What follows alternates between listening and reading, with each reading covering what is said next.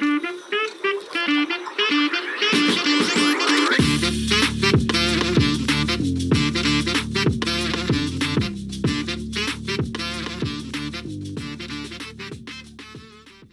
are listening to this month's podcast. My name is Poppy. And my name is Matthew. July 2023 was hotter than any month ever. Sea levels around England could be up to 35 centimetres higher by 2050. We have seen wildfires tear through countries like Hawaii. So, we wonder what is going on with our planet and can we make a difference? But what if people feel like the government isn't taking climate change seriously? We chat with Just Oil about the problem. We try our best to reduce our carbon footprints, walking more or using public transport, reducing our meat intake, and washing our single-use plastic to be recycled. We want to protect our planet, and David Corinda and Cass Category James, Director of Reserve Management at Surrey Wildlife Trust, and Krista takes us to Nicholas Corner to meet the great team working hard to conserve our green space. But you've probably seen over the news Just Oil from motorway protests to flowing sick over rainbows and thousands of tubes of glue.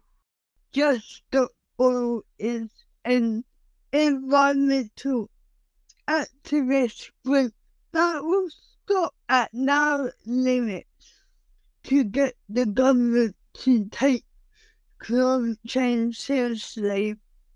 And David Cash and Dan had the 3 questions for the activist group.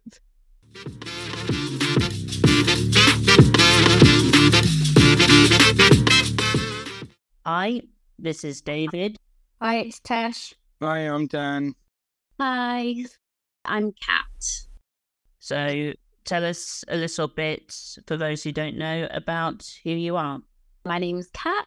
I live in Cumbria. I work as a specialist eating disorders nurse in the NHS. I've been involved with, I guess you could say, climate activism for quite a few years on and off, but more intensely in the last couple of years since Extinction Rebellion and Just Stop Oil came on the scene. You probably heard about Just Stop Oil. It's basically a grassroots movement. It's quite a new sort of organisation set up last year in response to the Conservative government's plans to licence over 100 new oil fields in the North Sea. And so it's in response to that, because we know that that is not compatible with fighting against the climate crisis. What message do you have for people who don't take global warming seriously? It's important to remember that the climate crisis is going to affect absolutely everybody. There is not one person or one section of society that is not going to be affected by the climate crisis. So if you want to breathe clean air, if you want to have food on your table, if you want access to clean water, then you need to care about the climate crisis, because this is what's going to happen down the road if we don't get on top of this within the next 5 years, really. So we're talking about people's basic needs not being met. You know, if you want to have safety and security for your children, if you want to have food on the table, then we need to care about this issue. This is not just about hugging some trees and, we all like to hear the birds sing outside and we all like to see beautiful plants and flowers flourishing, but this is about basic survival. What is the alternative to fossil fuels, and is it a long-term solution? Quite a big question, but I'll do my best sort of summary. So I think it's important, firstly, to mention, have you heard of the IPCC report? In the latest IPCC report that came out in, I think it was January this year, it clearly sets out all of the different mitigation options and adaptation options. And it clearly says that we now have all of the resources, tools, and technology available to mitigate against global warming and to not need fossil fuels, basically. So I think that's really important to mention in terms of there's obviously lots to discuss there, but the main thing I would say is in terms of energy, we can invest in renewables. So things like wind and solar and hydro. Cost of wind and solar have come down by about 70% in the last 10 years. And so actually, currently, it's going to be more expensive to maintain the fossil fuel infrastructure than to transition to renewable energies. So I think Antonio Guterres said recently in one of his speeches that investing in new oil and gas is moral and economic madness. So it's completely doesn't make sense on any level. So yeah, investing in renewables, things like reducing energy demand. So that sort of could mean insulating people's homes, retrofitting people's homes with high quality insulation. So then that means that you don't need to use as much energy. Things like transitioning to a plant-based diet, probably loads more, but that's the kind of key things. And I guess things like investing in public transport, encouraging people to walk or cycle, protecting vulnerable people. So yeah, that's a really quick summary. If you are interested, the IPCC report, the policymakers report, is about 40 pages long. So it's not really, really long. And it does set out in a lot of detail what all the mitigation and adaptation options are in that report. How much coverage do natural disasters get from mainstream news outlets? And do you feel the public get told the whole story? This is a really interesting and a really good question. So thank you for asking this question. Environmental disasters and big sort of weather events and things do get reported on, but I think a lot of the time the problem is that they're not linked to the climate crisis. So things like the BBC recently reporting on the heat waves in Europe, I think they said something like it's hard to link individual weather events to global warming. But actually, we know for a fact that the heat waves and the wildfires that we've been seeing in Europe are a direct result of global warming and the climate crisis. So I think even though these events do get reported on, it's the way that they're framed and the way that they're sort of told the story. And I think they're doing a massive disservice to people by not sort of really telling the truth and painting and having the sort of boldness to really tell people what's actually happening, because it is really, really scary. It's a really uncomfortable truth. It's something that's really difficult to come to terms with, but we know that the science is very clear that we know that these extreme weather events are a direct result of global warming. The mainstream media are absolutely complicit in not giving people the truth and not, like you say, giving people the full picture. The mainstream media do need to be held to account because of that. Just to add, do you think, in contrast, do you think more worldwide outlets like World at One and Al Jazeera would, be outside mainstream media? Yeah, I think there are some media outlets that are much better. Newspapers like The Guardian, probably better in their coverage of the climate crisis. And I think it does sort of depend, what news outlets. I don't want to sort of paint them all with the same brush, because I think there are independent news outlets that are pretty good with their reporting. But I think mainstream media outlets, particularly the Rupert Murdoch's group, not sort of giving people an accurate picture of what's happening. Can we really make a difference? Recycling, not travelling abroad, walking, not driving. Thanks, Tash, for that question. I think it's a really good question. And I think in order to make the changes that we need to make, everybody's going to have to change their lifestyle and make adaptations to how they live. By sort of addressing the climate crisis, we're not talking about people going back to the dark ages and living in the woods and eating berries. I think there's this association with sort of tackling global warming with us sort of somehow living a very kind of basic life, going back to medieval times. And actually, we know that addressing climate change will probably result in people having much higher standards of living. So this is sort of a roundabout way of answering your question. I don't want to discourage people from making individual changes. I think those things can be meaningful. But I think what we really need is widespread, rapid, systemic change at a government level. So coming from policymakers, making the necessary changes that we need to basically survive. And yes, it's all good stuff to do your recycling or, not go on as many flights or cycle to work, whatever it is. These things are really important. They're a drop in the ocean compared to the change that we need to see. That makes sense.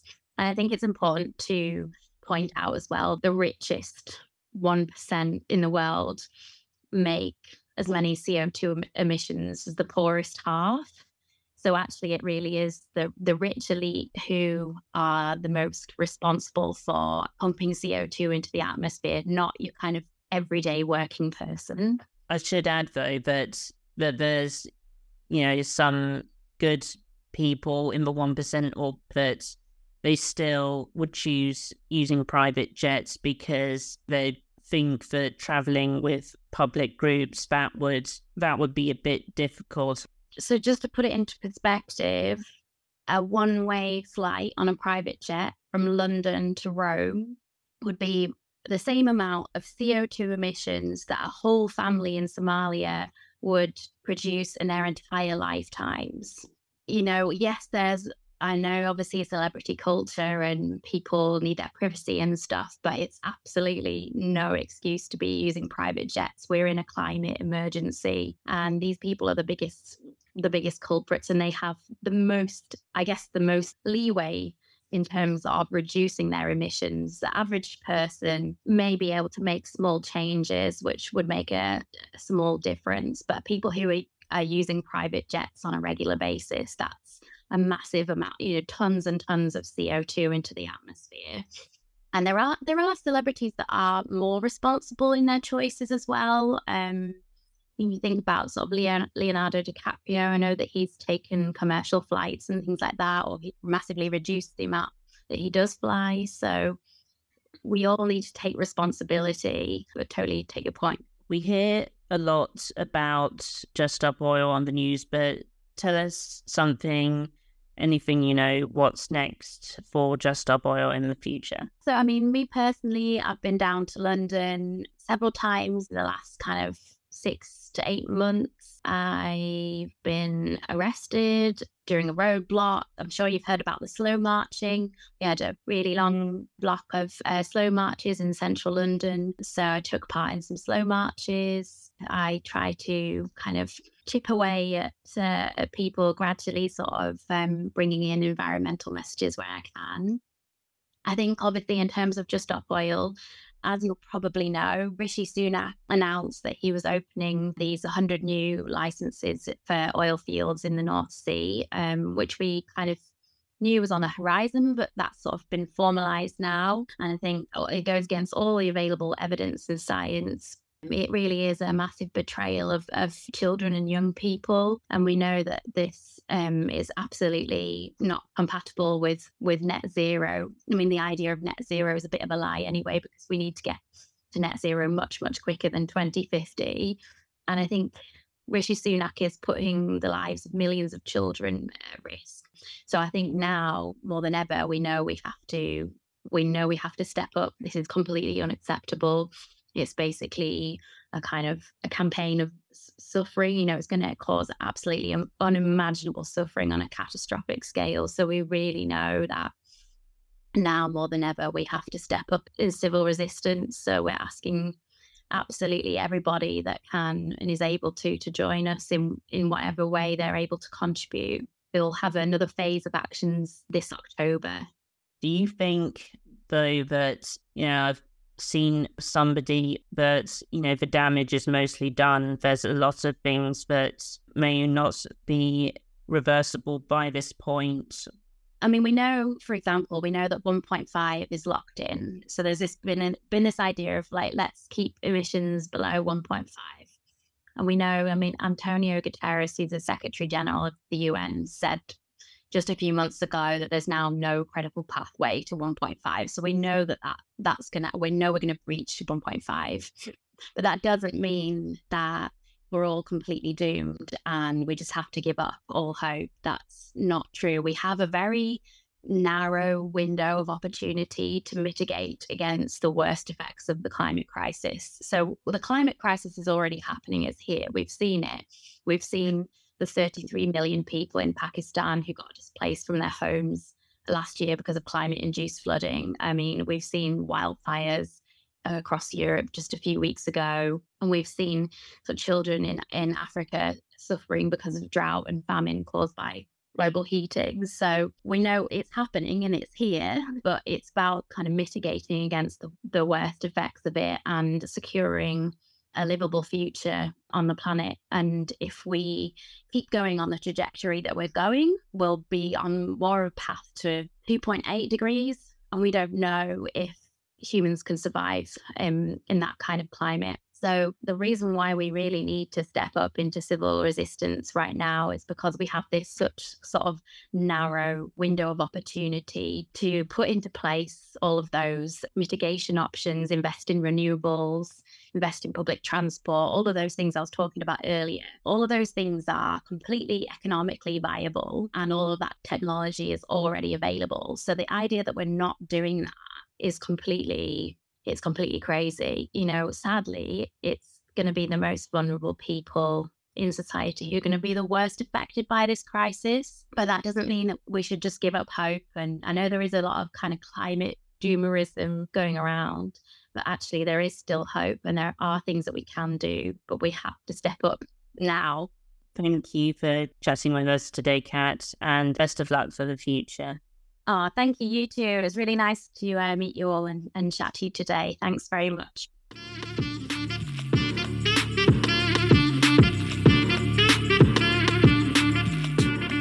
Thanks for chatting with us. Up next, James from Surrey Wildlife Trust Social Charity of the Year. I'm David. And I'm Tash. And today we are joined by James from Surrey Wildlife Trust. Hi, James. Thanks for joining us today. No problem. Thanks for having me. We have some questions to ask and want to know a little bit of what we can do for the environment. I understand why bees exist and the importance of them, but what's the point of wasps? That's a good question, and one perhaps unsurprised to know I get asked a fair bit. As humans, we see them these annoying little pests that always buzz around while we're trying to have a nice picnic in the sunshine, perhaps, or a bit of food outdoors in the summer. But they're actually a really important part of the food web and food chain for the ecosystems around us. So they will help pollinate some plants. They are also a food source for a lot of other invertebrates, for some birds. There are crab spiders, for example, that will sit on flowers, they camouflage, and will ambush wasps when they come and land. And I remember once I was out at one of the nature reserves I used to manage, and I was sat having my lunch in a truck on a summer's day, and I had the dog asleep in the seat next to me, and I was just eating a sandwich, and I had the window down, and I was parked next to a gorse bush, and I heard this kind of crunching sound coming from outside the car, and I thought, blimey, what on earth is that? Because it was quite loud and quite close to me. And it was actually a golden-winged dragonfly that had caught a wasp and was busy in the process of munching on this wasp. But it was the crunching of this dragonfly eating this wasp that I could hear whilst I was having my lunch. So So that was proof, if you ever needed it, that they definitely do have a point in the ecosystem, especially if you're a golden ring dragonfly. How do you feel about pesticides endangering bees, and why are people concerned about all of that? Well, pesticides have been a management technique, if you like, that has been employed in conservation along with a lot of other environmental sectors for a number of years. And as time's gone by, we've learned more and more about the long-term effects, certainly, of pesticides. And with that learning, we've adapted and modified as we've gained more data, gained a greater understanding to look at just quite how far-reaching the effects of some pesticides can be and the long-term implications. So we're seeing a general downturn from the environmental sector and society as a whole with regards to pesticides. So there's a decreased use. We're using less of them basically now because we better understand now than we did, say, 10, 20, 30 years ago, the wider implications that their use has. So that using less pesticides is having a beneficial effect on the environment and the ecology around us. And in terms of their impact on bees specifically, without bees and without our pollinators, the vast majority of food we eat wouldn't be able to be produced because it needs the pollinators to pollinate the crops, which produces the food that we all eat. So bees are absolutely crucial to our survival on this planet, essentially, as a species, along with a whole host of other species. So by reducing the use of pesticides, things like neonicotinoids, we'll be helping to create an environment that's better for bees. That means they can carry on pollinating, which means we can carry on eating food. And as far as I'm concerned, that's a good thing. So less pesticides and more bees is no bad thing for both the bees and for humans.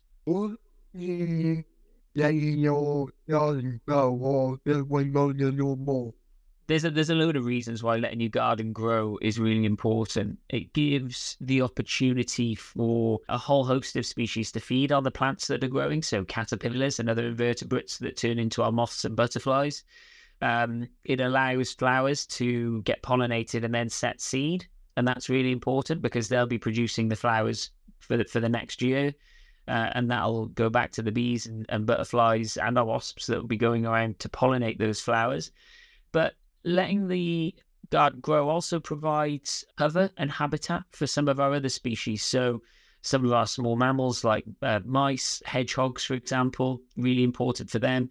And it'll also, particularly with these hot summers that we're getting, provide shadier habitats. So in areas where the garden's allowed to grow more, you'll probably find more things like frogs and toads, for example, because those shadier areas under the grass will create a cooler climate. And that'll provide a nice space for frogs and toads and things in the warmth and the real high heat of the summer. So it's really important for a whole host of things that where possible, we let our gardens grow and go a bit wild. Have you noticed that more people have climate anxiety? And what do you advise? Yeah, I have. And I'm not afraid to admit I'm one of those people that has climate anxiety. The state of things at the moment is very worrying. And we shouldn't shy away from that. And we should front up to it, mainly because it's us humans that have brought about this change. And my advice for people is be aware of it, because it is a serious issue that we're facing, and we're at a time of much needed change, hopefully. But take some comfort in knowing that, well, two things. There's great organizations out there doing phenomenal work to try and protect and restore and enhance the environment for nature. Surrey Wildlife Trust is one of them, but there's countless others across the UK and across the world that are doing exactly the same as the wildlife trusts are. But also have a little think about what changes, what actions you can take as an individual to help with the problem that we're all facing. I don't want anyone to feel like that they're one person. What difference does their effort make? If we all did a little bit, it would make a huge difference to the way things are going and the impact we could make. So that might be something simple like using less plastic, letting a bit of your garden grow a bit longer, looking at your diet, for example, and maybe reducing the amount of red meat you eat, perhaps, traveling by fossil fueled vehicles a bit less, jump on the bus, jump on a bike, perhaps, where you can, go for a walk instead. Any little changes that you can make would honestly make a huge difference if we all do a little bit. So there's a heck of a lot that we can all do to make a difference, and hopefully that will help ease any climate anxiety concerns people have. How can we get across to our councils that some things that aren't recyclable should become recyclable, such as yogurt lids or foil or food wrappers? Really good question, and this is a daily frustration that I have when I try and, as best I can, buy foods sustainably, but then find something can't be recycled at home, and it's then extra effort for me to try and find a way of recycling that product, or in some cases pay more for a product if I can that is in recyclable packaging. I think one of the key things would be to get across to your local MP, to speak to your council via email, via a phone call, via a walk-in clinic perhaps, and just have a chat with them about the things that are concerning you, how it impacts you day to day. Because, like I said, in the answer to the previous question, I was asking everyone to do their little bit. And council's job, one of their ways of doing their little bit, is to make our lives as easy as possible when it comes to facilitating us being able to do our bit. So a simple conversation or an email to your local MP to say, look, I'm trying to be really environmentally friendly, but there's a few barriers in the way, which is some of the difficulties around home recycling, for example.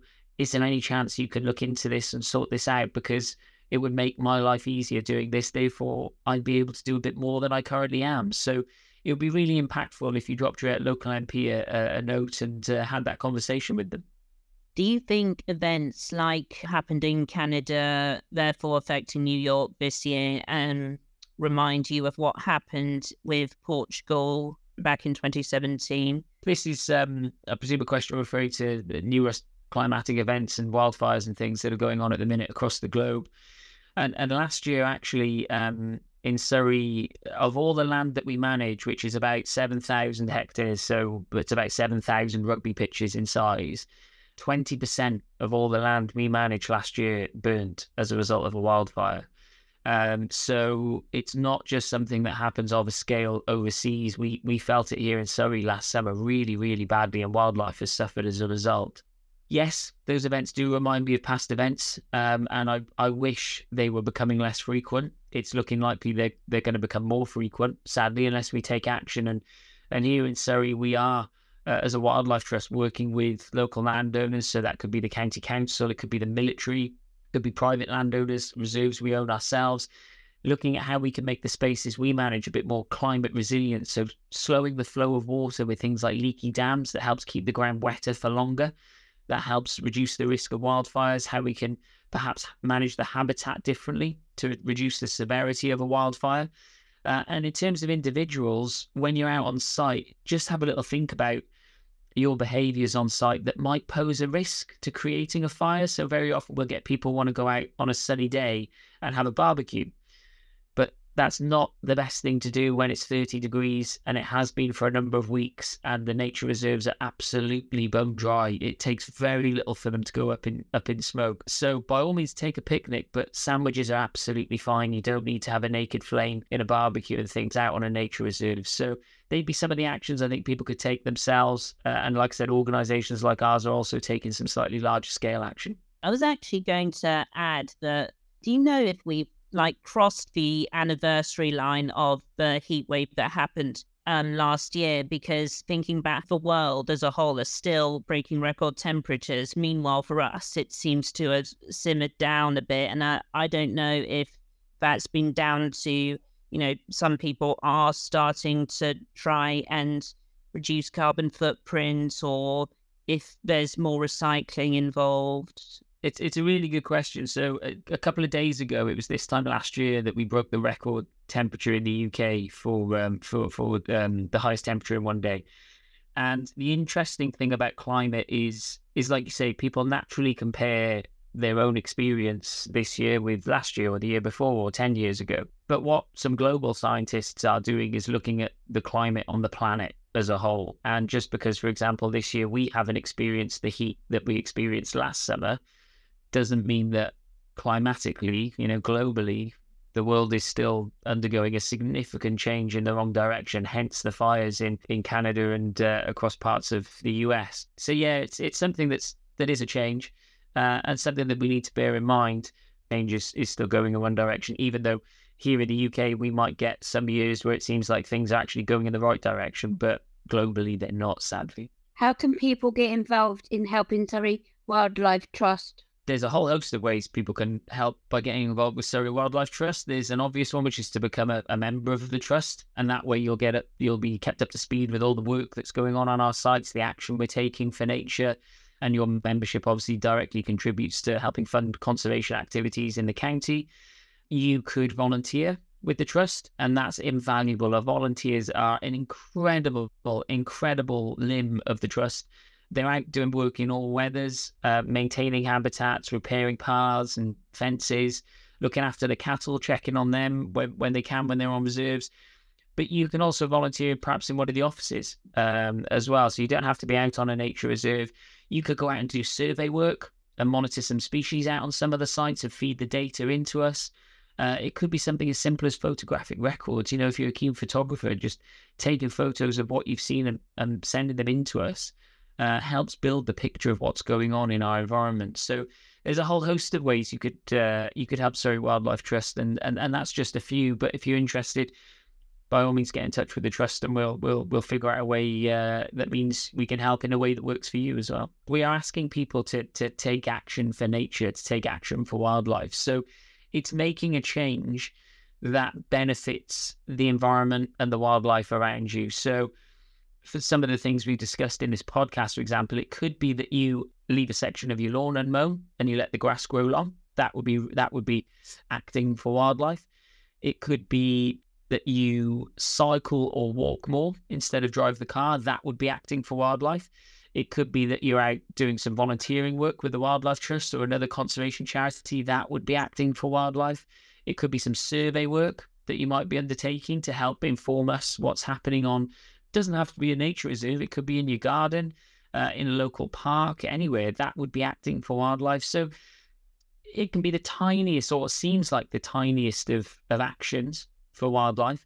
But like I said before, they all add up to this massive picture that really informs us with regards to how wildlife is doing in Surrey. So any action you could take for wildlife is a contribution to that. What can I do to be greener, and how would it affect people, in the positive, with disabilities in the positive term? How in the world, what would it benefit with Surrey Choices? So those directly at Surrey Choices, we've actually been working with a lady who is in a wheelchair and done a lot of work with her with regards to how we can make the work we do more accessible for those with disabilities. It's been a hell of an eye-opener for me, a hell of an eye-opener. She's an incredibly driven individual, and things that I would perceive would be a barrier to her, she doesn't even consider as a barrier. She's a truly inspirational lady. That's been a bit of an education for me, if I'm honest, and a positive one, because it's opened my eyes up to how we as an organisation can make our sites more accessible, but also what we can do to bring nature to people to an extent as well. And in that regard, that's where sort of communities and what people can do as individuals will help bring nature to you anyway, to some extent. And the Wildlife Trust's role in that is enabling people to have the knowledge, the skills, the understanding of what they would need to do to help bring nature to your local patch. We don't just want nature on our nature reserves. We want nature reserves in your gardens. We want it in the local parks. We want it in the high streets. We want nature everywhere. And any advice and information and support we can give to help facilitate that, I think, is something that will play a part for everyone in society. Thank you for meeting us today, James. Pleasure. Thank you ever so much for having me.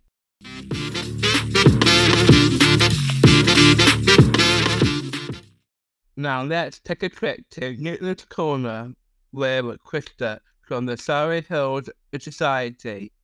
Located just 4 miles east of Guildford, Newton's Corner is 103-hectare nature reserve with some of the best views over the Surrey Hills, and our Surrey Choices group team have been getting their hands dirty helping out.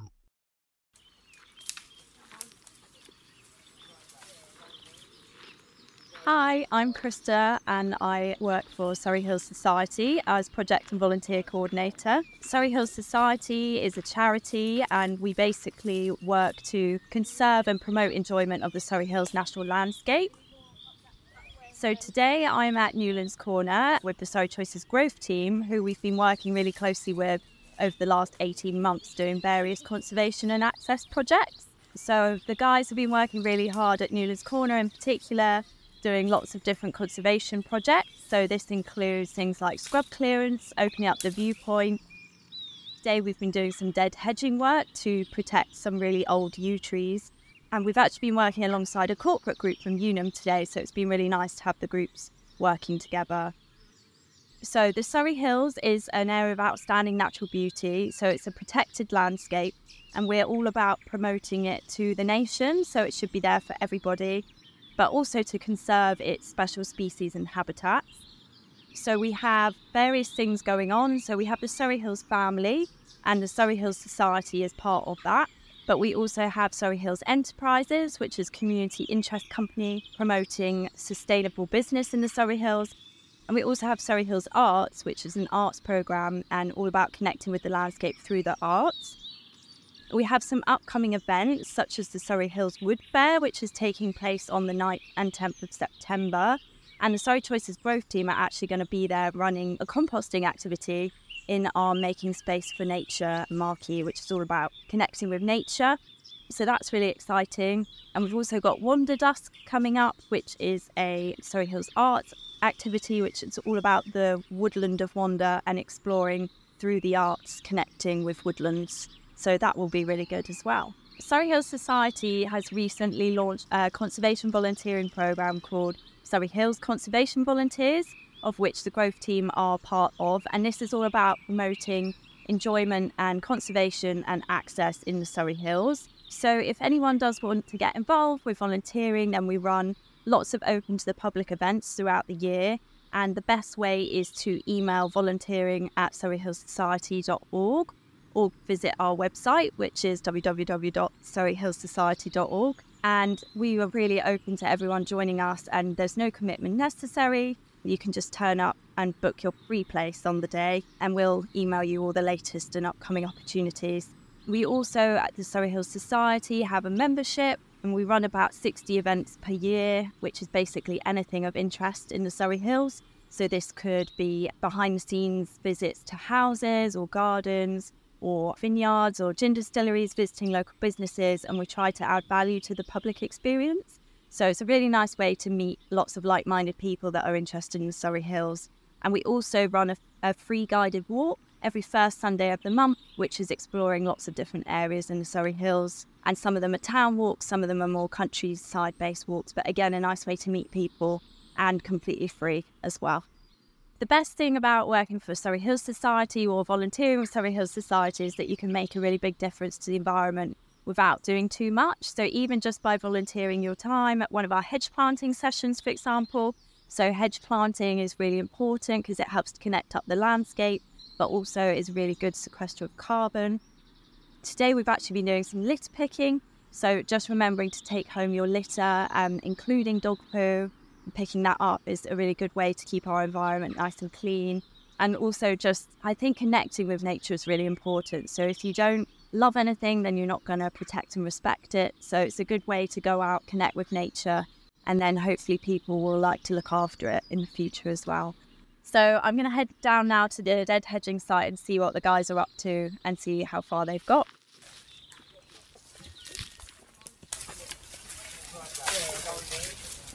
Go that side. I'm Lydia Simpson. I'm Vocational Projects Development Manager for Surrey Choices. I'm Colin Wright, Surrey Choices Growth Team Volunteer. So what sort of tasks have you been involved in up at Newlands Corner? Clearing brambles, creating dead hedges, clearing rubbish, a whole range of activities. What sorts of machinery and tools have you used? Trimmers, brush cutters, edge cutters. I'm confident in all of them. Health and safety wise, Colin's amazing. He knows his stuff. Yep. I joined the growth team going about 5 years ago. What's your favourite thing to do on the growth team? I won't say kebabs. Especially certain people, I'm not going to mention their names. So out of the activities that you do, I'll probably say a variety of work, and the fact we all get on with each other. you do habitat, countryside management stuff, learning about those. Yeah. You do health and safety of machinery. Yep. You do quite responsible for the vehicles. Yes. Sort of sites we go out to. We do rights of way work with Surrey County Council, public bridleways. Yep. What kind of tasks do you have to do for that? Trimming, hedge cutting, clearing fallen trees. Do you work with Tice's Meadow Bird Group over in Farnham, which is a beautiful site. We're normally there some Fridays. We do work at Wayburn Meadows. Yep. We undertake tasks at White Rose Lane Nature Reserve in Woking. A lot of clearance, Yes. isn't it, that one? Bit like a jungle, that gets. Yeah. There is all sorts of elements of learning within the team, whether that's knowing where you're meant to be on time, having your work kit, having your boots, having your lunch, being organised, to the social side and the social boundaries, to then the health and safety side, but then you've also got learning about the countryside habitat management at the same time. Have you seen any cool animals? I could say a few team members. Jay, can you grab some stuff for over here? Just a bit more of that. For in that gap. Do I need posts? No, just literally between here and the tree. So just the stuff to go on top.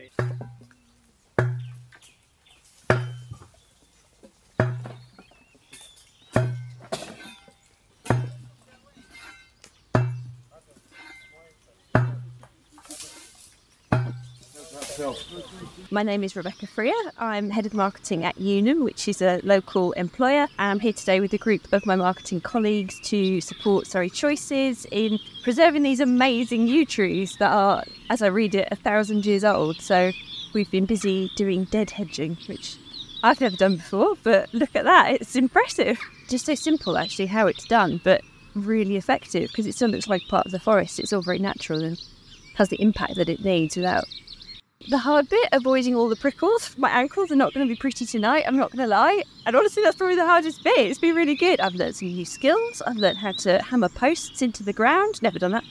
Prickles the worst bit. Best bit, I think, the feeling of achievement, actually, and how much you can do together. It was good. No, and it was nice to spend time with the Surrey Choices team. They're a really good bunch of people. Yeah, they're really chatty, very cheeky.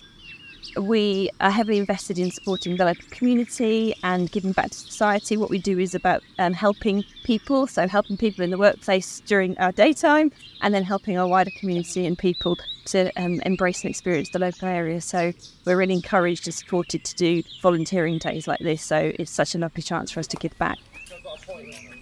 I'm from Unum. My name's Sarah Walker. We are a employee benefits company. We're based in Dorking. That's our head office. And I'm with our marketing team. So Unum has a responsible business strategy, and as part of that, we're all offered volunteering hours. We all have 24 volunteering hours every year where we're allowed to spend our working hours actually supporting environmental, charitable or any sort of volunteering project. So we've opted to do it as a team today. So it's ticking lots of boxes, it's volunteering, it's supporting the environment, and it's really good team building. We haven't done this before at Surrey Choices. We've done other similar projects with other local organisations. So we've been put into different teams, we've been litter picking, and then at the moment we're creating a natural barrier, putting stakes into the ground and then filling the gaps in between the stakes with hawthorn. I understand the hawthorn's been gathered from a local farm, and that was sort of essentially waste products, so it's really sort of a circular initiative. It's really great to be part of these things. I'd recommend it to anybody, whether you've got volunteering days or not. Maybe you could talk to your company, your organisation, and or you do it yourself, get in touch with Surrey Choices. A really good thing to do.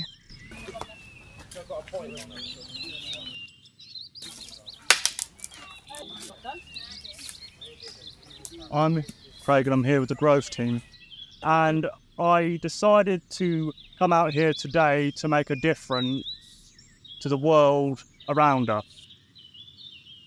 We do a lot of different jobs like makeshift fences, and we enjoy doing it because we're with different companies and we experience different things from it. If you're trying to do a gardening course landscape, this is the best way you can do it. 3 main steps. 1, start from square one before you start going to the advanced part of planting. Step 2, think about which month and day what plants need to be put where. Step 3, just enjoy yourself outside, really, because you're not going to get that often. All the ones that were down here we sharpened earlier. Yeah. Cool, man. That's fine. I'm Jonathan David Lerser, and my nickname is Jono. I'm in Newlands Corner today because I was cutting hedges and looking after the trees and sticks and the environment, nature, birds, species and animals. And I was helping lots of people and communities. Everybody worked together as a team. I've been doing the Grove team since 2016. 7 years I've been here. I love doing the Grove team. It's fun and it's great. It's really enjoyable. I do some leaf blowing, trimming and hedge cutting. One of the things that I work outside that I like animals. I love birds, butterflies, ladybirds. I love ladybirds, bees, robins, and I like to help the environment with nature. Is that it's very important. I think it's important because you've got to look after the place and look after lots of communities and the vulnerable and the disabled and others and the elderly as well as all the animals. Thank you.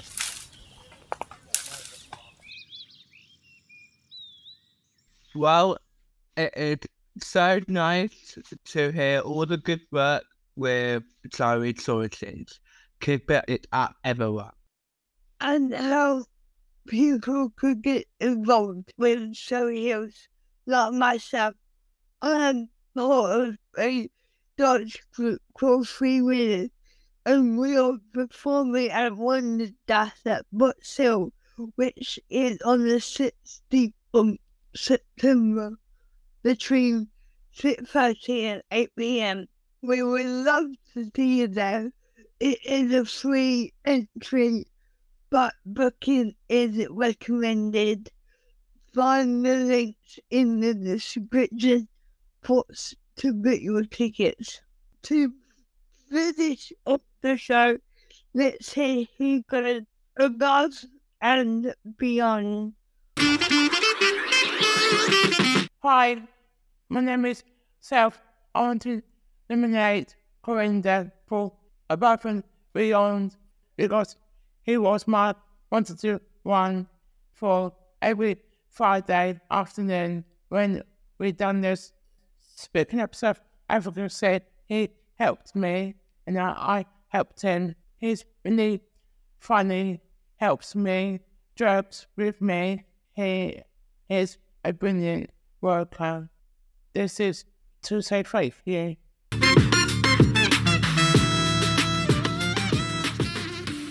Hi everyone, it's me Dex here, just to let you know about September's Positive Choices meeting, Wednesday the 13th of September, between 1:30 and 2:30 on Microsoft Teams. We've got a fun and interesting meeting planned.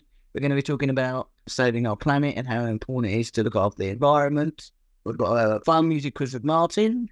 We've got Debbie coming to talk to us about how you can be looked after when you're using the hospital if you've got learning disabilities. We're going to be talking about Pride.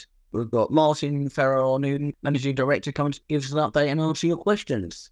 If you come regularly or if it's your first time, I look forward to seeing you there.